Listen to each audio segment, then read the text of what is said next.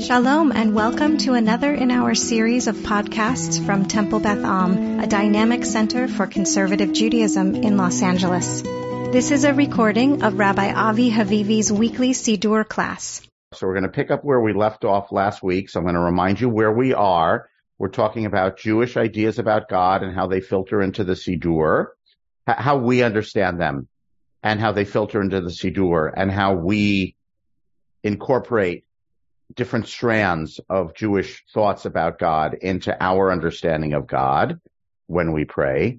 And we're now in the middle of a unit where we're talking about God in the Bible as depicted as a personality. I hesitate to use the word personality because personality has embedded in it the word person. But we might say God as a character, personality, who has feelings. And we talked 2 weeks ago about God's feelings of love for humanity, for us. And then we started talking last week about God as having anger. We were reading Heschel, and we're going to continue reading Heschel today. So I'll put something up on the screen. It's the same attachment that was attached to the podcast last week. So if you have access to last week's podcast, it's the same thing. We're in the middle of it. I hope we're going to wrap it up today. And then, we're going to take off 2 weeks. Next week is Rosh Chodesh, not good timing for class. And then week of Thanksgiving, I'm going to take off also. And so we will resume right after Thanksgiving. Okay. And then at that point, we've been looking at God in the prophets. God is depicted as a personality with feeling in the Nevi'im and the prophets. We're going to shift after Thanksgiving. We're going to look at God as a personality in the Psalms, which is a little bit different. And just to foreshadow, and I said this, I think, last week, in general, and we'll talk about it more when we get to Psalms, in general, God as a personality in the prophets is depicted as having a relationship with people in general, or the Jewish people in general as a group, not with us as individuals. Whereas God as a personality in the prophets, in the Psalms and Tehillim, is depicted more as God having a relationship with me as an individual. It's the individual relating to God rather than the person as part of a group relating to God. Okay? But in prophets, we're still talking about God relating to us as a group. We're talking about God as being sometimes displaying anger. And now, without further ado, I am going to screen share. So I'm not going to reread everything we read last time. I'm just going to recapitulate briefly because it's important, because for anyone who either wasn't here or doesn't remember, this is sort of the serve which serves it up. So Heschel says, first of all, the basis of thinking about this. How do we say that, how could we possibly say theologically that God has feelings, which he refers to as pathos, and he distinguishes God's feelings in English. He calls God's feelings pathos and human feelings passions. That's how he avoids using the word feelings and avoids saying that God is like us, because he knows that he is at risk of being accused of anthropopathism, saying that God has feelings like a human being. So the way he distinguishes is by not using the word feelings at all. He says God has pathos and we have passions, different versions of feelings. And so step one is he says God has pathos because God is in relationship with human beings. Okay? Human beings are important to God. It doesn't mean that's the only thing that's important to God. It doesn't mean that God does not have some life of God that has nothing to do with human beings, which may be absolute and outside the universe. Adon Olam, Hu Haya, Hu Hovev, Hu Yeh. God was, God is, and God will be. God's internality. So there may be some aspect of that, but there is an aspect of God that is in relationship with human beings. This centers human beings as important in the experience of God, and therefore God reacts to what we do. God reacts. Again, I'm going to use this word, although Heschel would disagree with this word. God reacts emotionally. Okay? Step 2, he says, but God's anger is different than our anger. Human anger is a loss of control. I lost my cool and I got angry. He says unpredictable, irrational, spontaneous outburst, whereas God's anger is an intentional, controlled expression of God's pathos in reaction to what we do. I don't know if we read this. We might have stopped here. Or I'm rereading. Okay. God's anger is I'm not quoting Heschel. I'm summarizing. God's anger is an expression of God's displeasure with human wrongdoing. So God, in a controlled way, expressing something that looks to us like anger, is a response to when humans do wrong. So here I'm going to quote Heschel. The word anger is charged with connotations of spite, recklessness, and iniquity.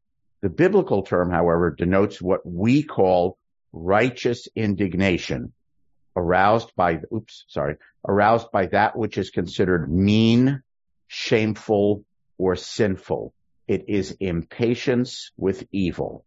So Heschel is saying God's anger, different than human anger, is what we would call righteous indignation. We just read the story of God destroying, there's so many relevant things in the Parsha these last few weeks, right? Relevant to our moment in time in human history right now as Jews. So the story last week of God destroying Sodom, we might call that an expression of God's anger. Okay. And here Heschel's phrasing, I think, is good because we can relate that to the destruction of Sodom as righteous indignation. Sodom are sinners. We have one example of that in the Torah, and then the Midrash fills that in with lots of ways in which the people of Sodom were sinners. God reacts with righteous indignation to sin. It is impatience with evil. Although God delights in kindness, meaning God being kind, loving, although God would prefer to be loving, there are moments when God is led to the pathos of anger. Here is man, by which he means humanity. Here is humanity, whom God had made, and to whom God had given dominion over sea and land. Here is a people, which means Israel, to whom God had chosen and redeemed from agony and slavery, a people to whom God gave God's Torah, a land, prosperity, and profits. And this people, whose destiny was to be a witness to the living God and a light to the nations, betrayed God's teachings, turned to idols, and abandoned God. Then came a moment when God's patience turned to anger. And here's a quote from Yirmiyahu, Jeremiah the prophet. Behold, the storm of the Lord, wrath has gone forth, a whirling tempest. It will burst upon the head of the wicked. The anger of the Lord will not turn back until God has executed and accomplished the intents of God's mind. I'm not sure why he pulled that quote or why I included that quote. Is God's anger like a whirlwind, but it's not a loss of control anger. Okay. It's not like saying, oh man, you burst on me like a hurricane, like a volcano. You erupted. You were so angry. This is rather controlled. It's intentional. It's righteous indignation in response to sin or evil. And Heschel sort of leavens it by saying God gave humanity all of this power and leeway. God gave the Jewish people all of these gifts. And so when people don't behave correctly, people who have gotten all this beneficence don't behave correctly, God reacts to that. And in the balance of, again, there is a perception that God is angry a lot, right? And, this is based on some passages in Sefer Dvarim, Deuteronomy. There's a stereotypical view that God's primary mode is upset with us. Heschel says no. Actually, in the balance of things, he says in the next section, God on page 3, top of page 3, God's anger is short-lived, God's love eternal, short-lived or short-lived. I never know how to pronounce that. Again and again, we are told that God's love or kindness, chesed, goes on forever but we are never told that God's anger goes on forever. So the prophet Micha says, and we'll have a quiz at the end of this passage. Where do we use this passage liturgically? Mi el kamocha. Who is a God like you? Pardoning iniquity, passing over transgression for the remnant of God's inheritance. God does not retain God's anger forever because God delights in love. God will again have compassion over us. God will tread our iniquities underfoot. You will throw all our sins into the depths of the sea. You will show faithfulness, which is chesed, I believe, to Jacob. Sorry for the typo, Jacob, and steadfast love to Abraham, as you have sworn to our ancestors from the days of old. So what might this passage be familiar to you from? Well, it might be from Micah 7:20, which we say every day after Ashrei, the second round of Ashrei. And it's the Kedushat the Sidra.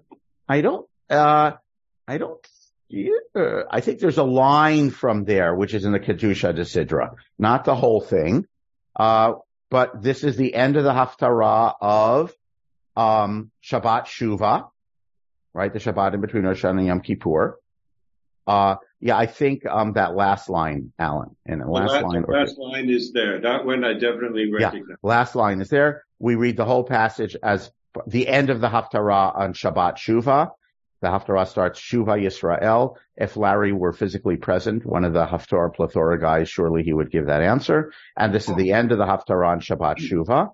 And also, it's the liturgy. There's a little liturgy that we say when we do Tashlich. And we probably use this passage because you will throw all our sins into the depths of the sea. Fits Tashlich, right? So, by the way, we could also cite, Hashem El Rachum V'Chanun, right? As a passage. Also as proof text. Heschel does that also elsewhere about showing that God's anger is relatively brief. God's love, chesed, is eternal, right? So the anger is a brief anger in proportion of time and of God's personality, even though it's the large proportion of the prophets, most of the prophets, because most of the prophets engage in finger wagging and saying God is angry because you're sinning. So disproportionately, there's anger in the prophets more than joy.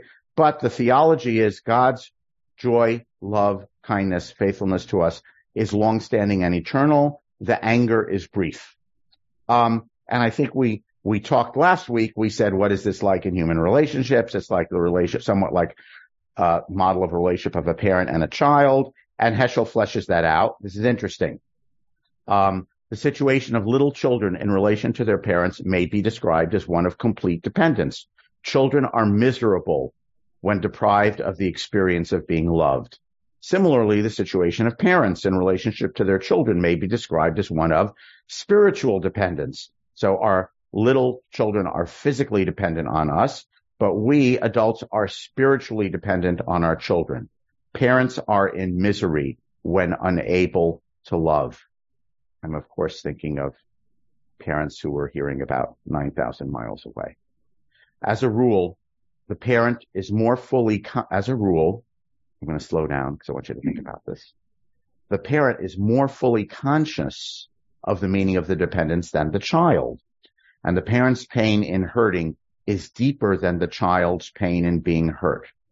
The anger of the Lord is a tragic necessity, a calamity for man, for humanity, and grief for God. It is not an emotion that God delights in. And as a mode of pathos, it may be accurate to characterize the anger of the Lord as suspended love, as mercy withheld, as mercy in concealment. Anger prompted by love is an interlude, by which Heschel means a short period of time. It is as if compassion were waiting to resume. I read this and I thought, oh, yes, this can be caricatured as the parent who says to the child, this will hurt me more than it hurts you, while they're punishing the child. But that is what Heschel is saying. Heschel is saying God's anger may hurt us, right, when it's acted out, but it hurts God more. I don't mind if you argue about this, but it's what Heschel says. Now, we don't like the idea. We modern people are very uncomfortable with this idea, says Heschel.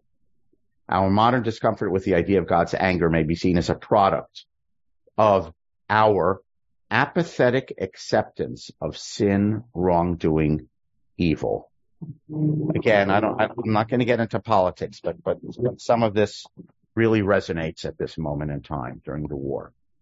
Our embarrassment in reading the harsh expressions of divine wrath, meaning when we read the prophets and God is saying, I'm going to send destruction, we moderns are uncomfortable with that. We're uncomfortable with that idea of God, that aspect of the idea of God. That is what Heschel is saying. Okay. It's due to our general disposition. We have no sense for spiritual grandeur. Spiritual to us means ethereal, calm, moderate, slight, imperceptible. We respond to beauty. Grandeur is unbearable. Saying God is not about beauty. I saw the sunrise and I felt God's presence. That's beauty. We like that. That's what Heschel would say. You like that part of God. But God is not just that. God is grandeur, spiritual grandeur. We are moved by a soft religiosity, and we would like to think that God is lovely, tender, and familiar, as if faith were a source of comfort, but not readiness for martyrdom. There is a cruelty which pardons, just as there is a pity which punishes. Forget the pity which punishes. Forget that part. The important part is there is a cruelty which pardons. What he means by that is to just let things always be off the hook is cruel. That's what Heschel is saying. It's a little bit counterintuitive. We think punishment is cruel. And he's saying, no. Just ignoring sin, that's cruel. Severity must, this is the line which kind of really hit me, man. Severity must tame whom love cannot win. God would really love to win everyone over with love. Doesn't always work. What's God supposed to do when it doesn't work? So I think that's what that line is about. So love doesn't work with Sodom. Didn't work. Didn't work with the generation of the flood. I'm just going to talk about Bible things. Not going to talk about anything contemporary. Okay. Everyone draws their own conclusions. Severity must tame whom love cannot win. To those of us to whom the crimes of the world are mere incidents, and the agony of the poor is one of the many facts of life, those of us may be inclined to describe the God of the prophets as stern, arbitrary, inscrutable, even unaccountable. Angry, mean God. But the thought of God and indifference to other people's suffering are mutually exclusive. In other words, Heschel is saying, if your idea of suffering in the world, if your idea about human suffering in the world is like, well, what can you do? People are going to suffer, the rich are going to oppress the poor, the powerful are going to oppress the powerless. It's kind of the way of the world.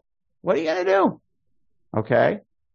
To Heschel, that means that God doesn't care. Because if God cares, then God reacts with anger to that suffering. God does not react with anger. That means God is indifferent. If God is indifferent, that means God is not in serious relationship with humanity.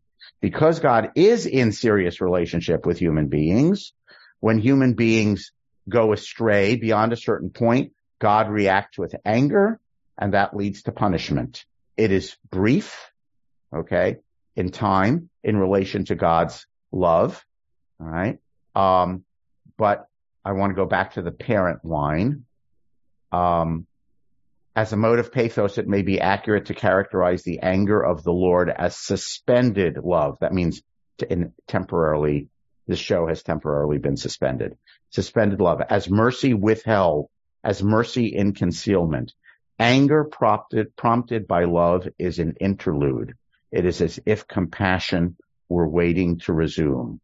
So the compassion isn't gone. it is temporarily obscured by God's punishing anger. And Heschel says, I know we modern people are uncomfortable with this because we want to think of God as God is the God of the sunrise and of childbirth and of beautiful things. But he is saying God is not just about beauty, it's about spiritual grandeur, and spiritual grandeur sometimes has to it a severity in the face of sin.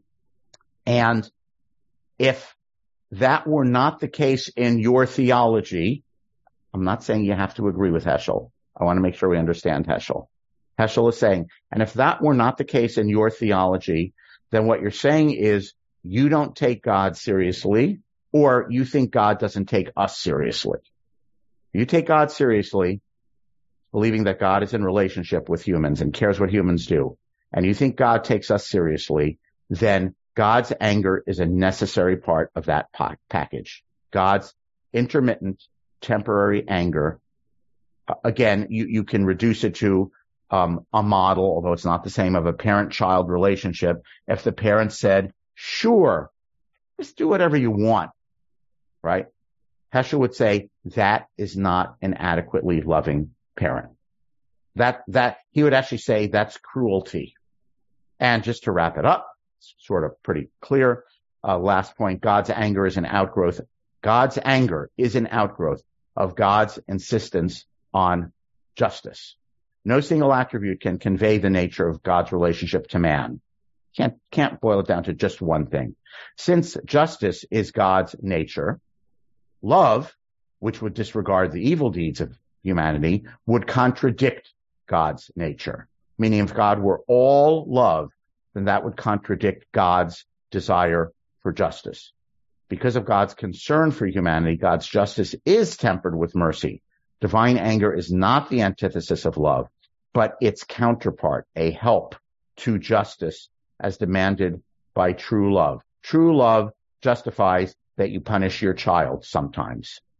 It's cruel not to, and it's not really loving, says Heschel. The end or the outcome of, he would call this kind of love sentimentality.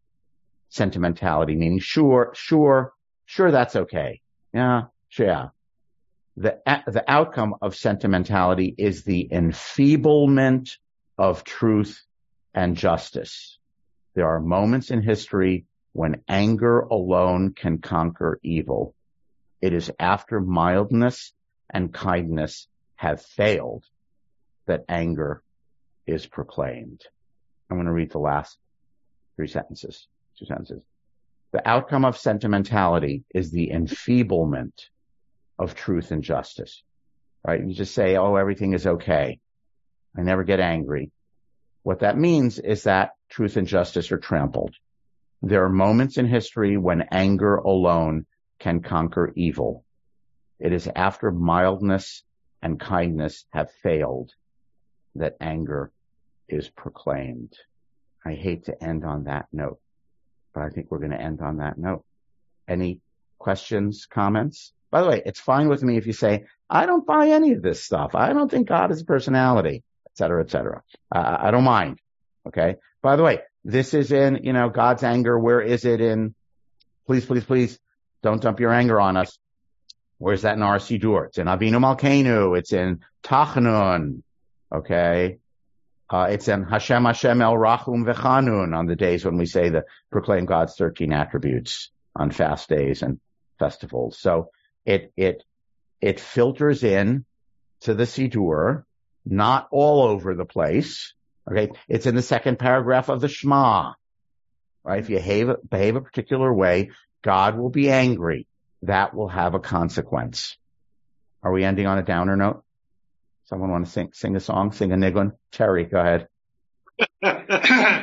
I guess what I'm struggling with, and for years I've kind of been rather comfortable with Heschel, but I guess what I'm struggling with is it seems to me that Heschel is stepping outside the continuum of human free will.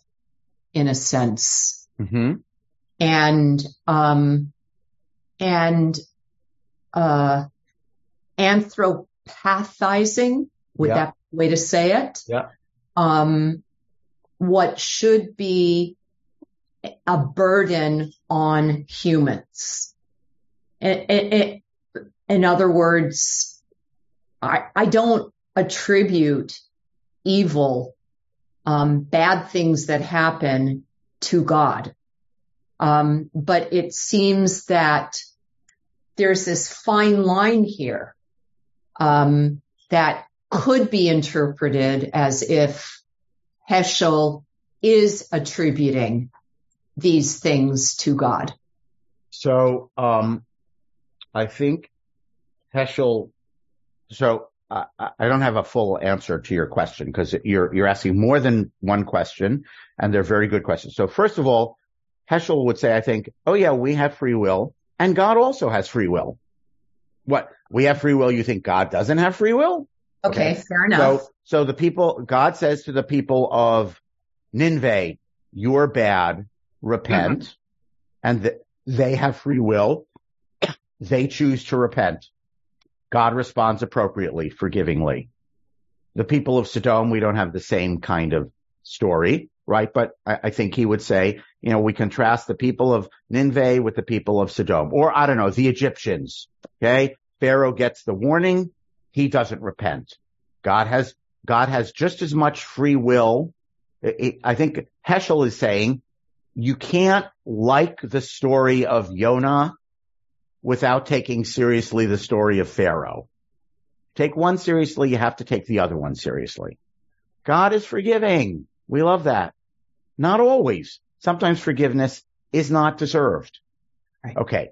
Now, moderns, by the way, Heschel, of course, is modern. And again, Heschel was in America and fled from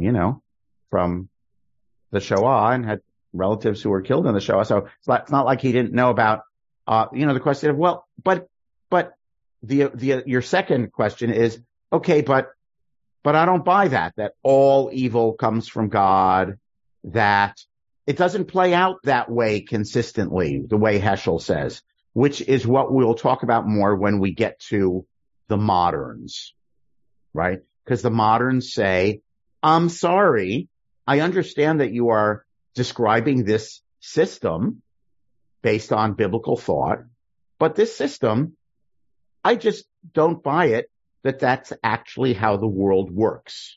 I'm going to take it a step further, okay? Because if you buy it, that that's how the world works and that's how God operates, then you are put in untenable positions like... I'll be here as soon as you set up the water. Sorry, please mute. Thanks, Michael, mute. Okay. Thank you, Michael. It puts you in untenable positions like, why did God allow the Holocaust? Exactly. There's some book I read in school, or someone did a book report on, old book, The Bridge Over the San Luis Rey, where certain people are killed in some South American country in a bridge collapse, and some friar, Christian friar, sets out to ferret out like what was going on in these people's lives. Like, why were they killed in the bridge collapse? Right? So this leads to very difficult things, survivor guilt, blaming victims, right? So potentially this can lead, and Heschel is not here to defend himself, right? So let's just say this can lead to all kinds of theologically or morally difficult positions and positions that we would consider unacceptable.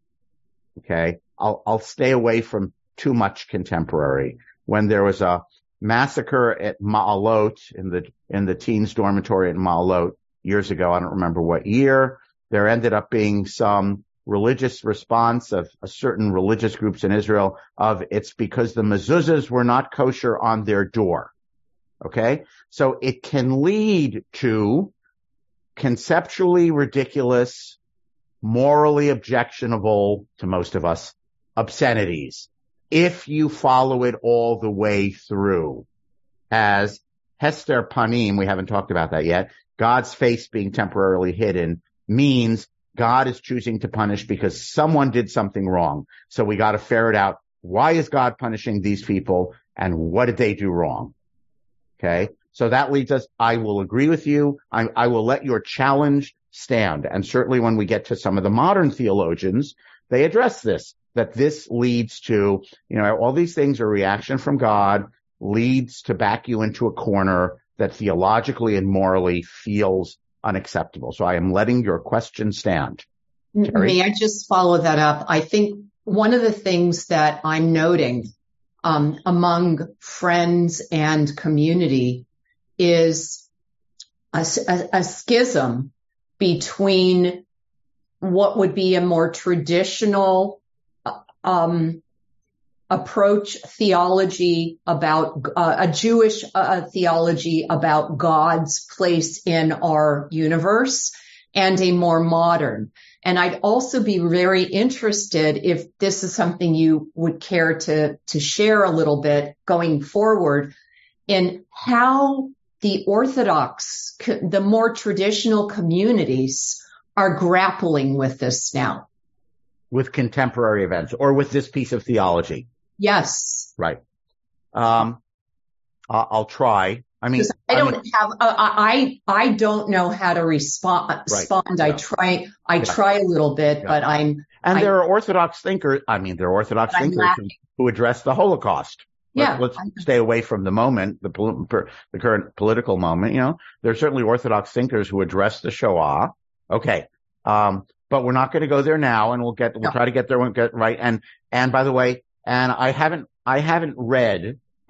personally haven't read Heschel on the Shoah, Heschel's theology in the Shoah. I would love for someone to, find something for us or teach us. This is what, I have a couple of friends who are Heschel experts. We can ask them. Okay, Larry, I do want to wrap up. So I'm going to ask, I do want to hear your question. Thank you, Avi. I'm not going to take long. I need to go back and listen to the session missed and also today. I'm sorry that I wasn't able to respond to your question, but I just have one observation, which may sound quite simplistic compared to the conversation you just had with Terry.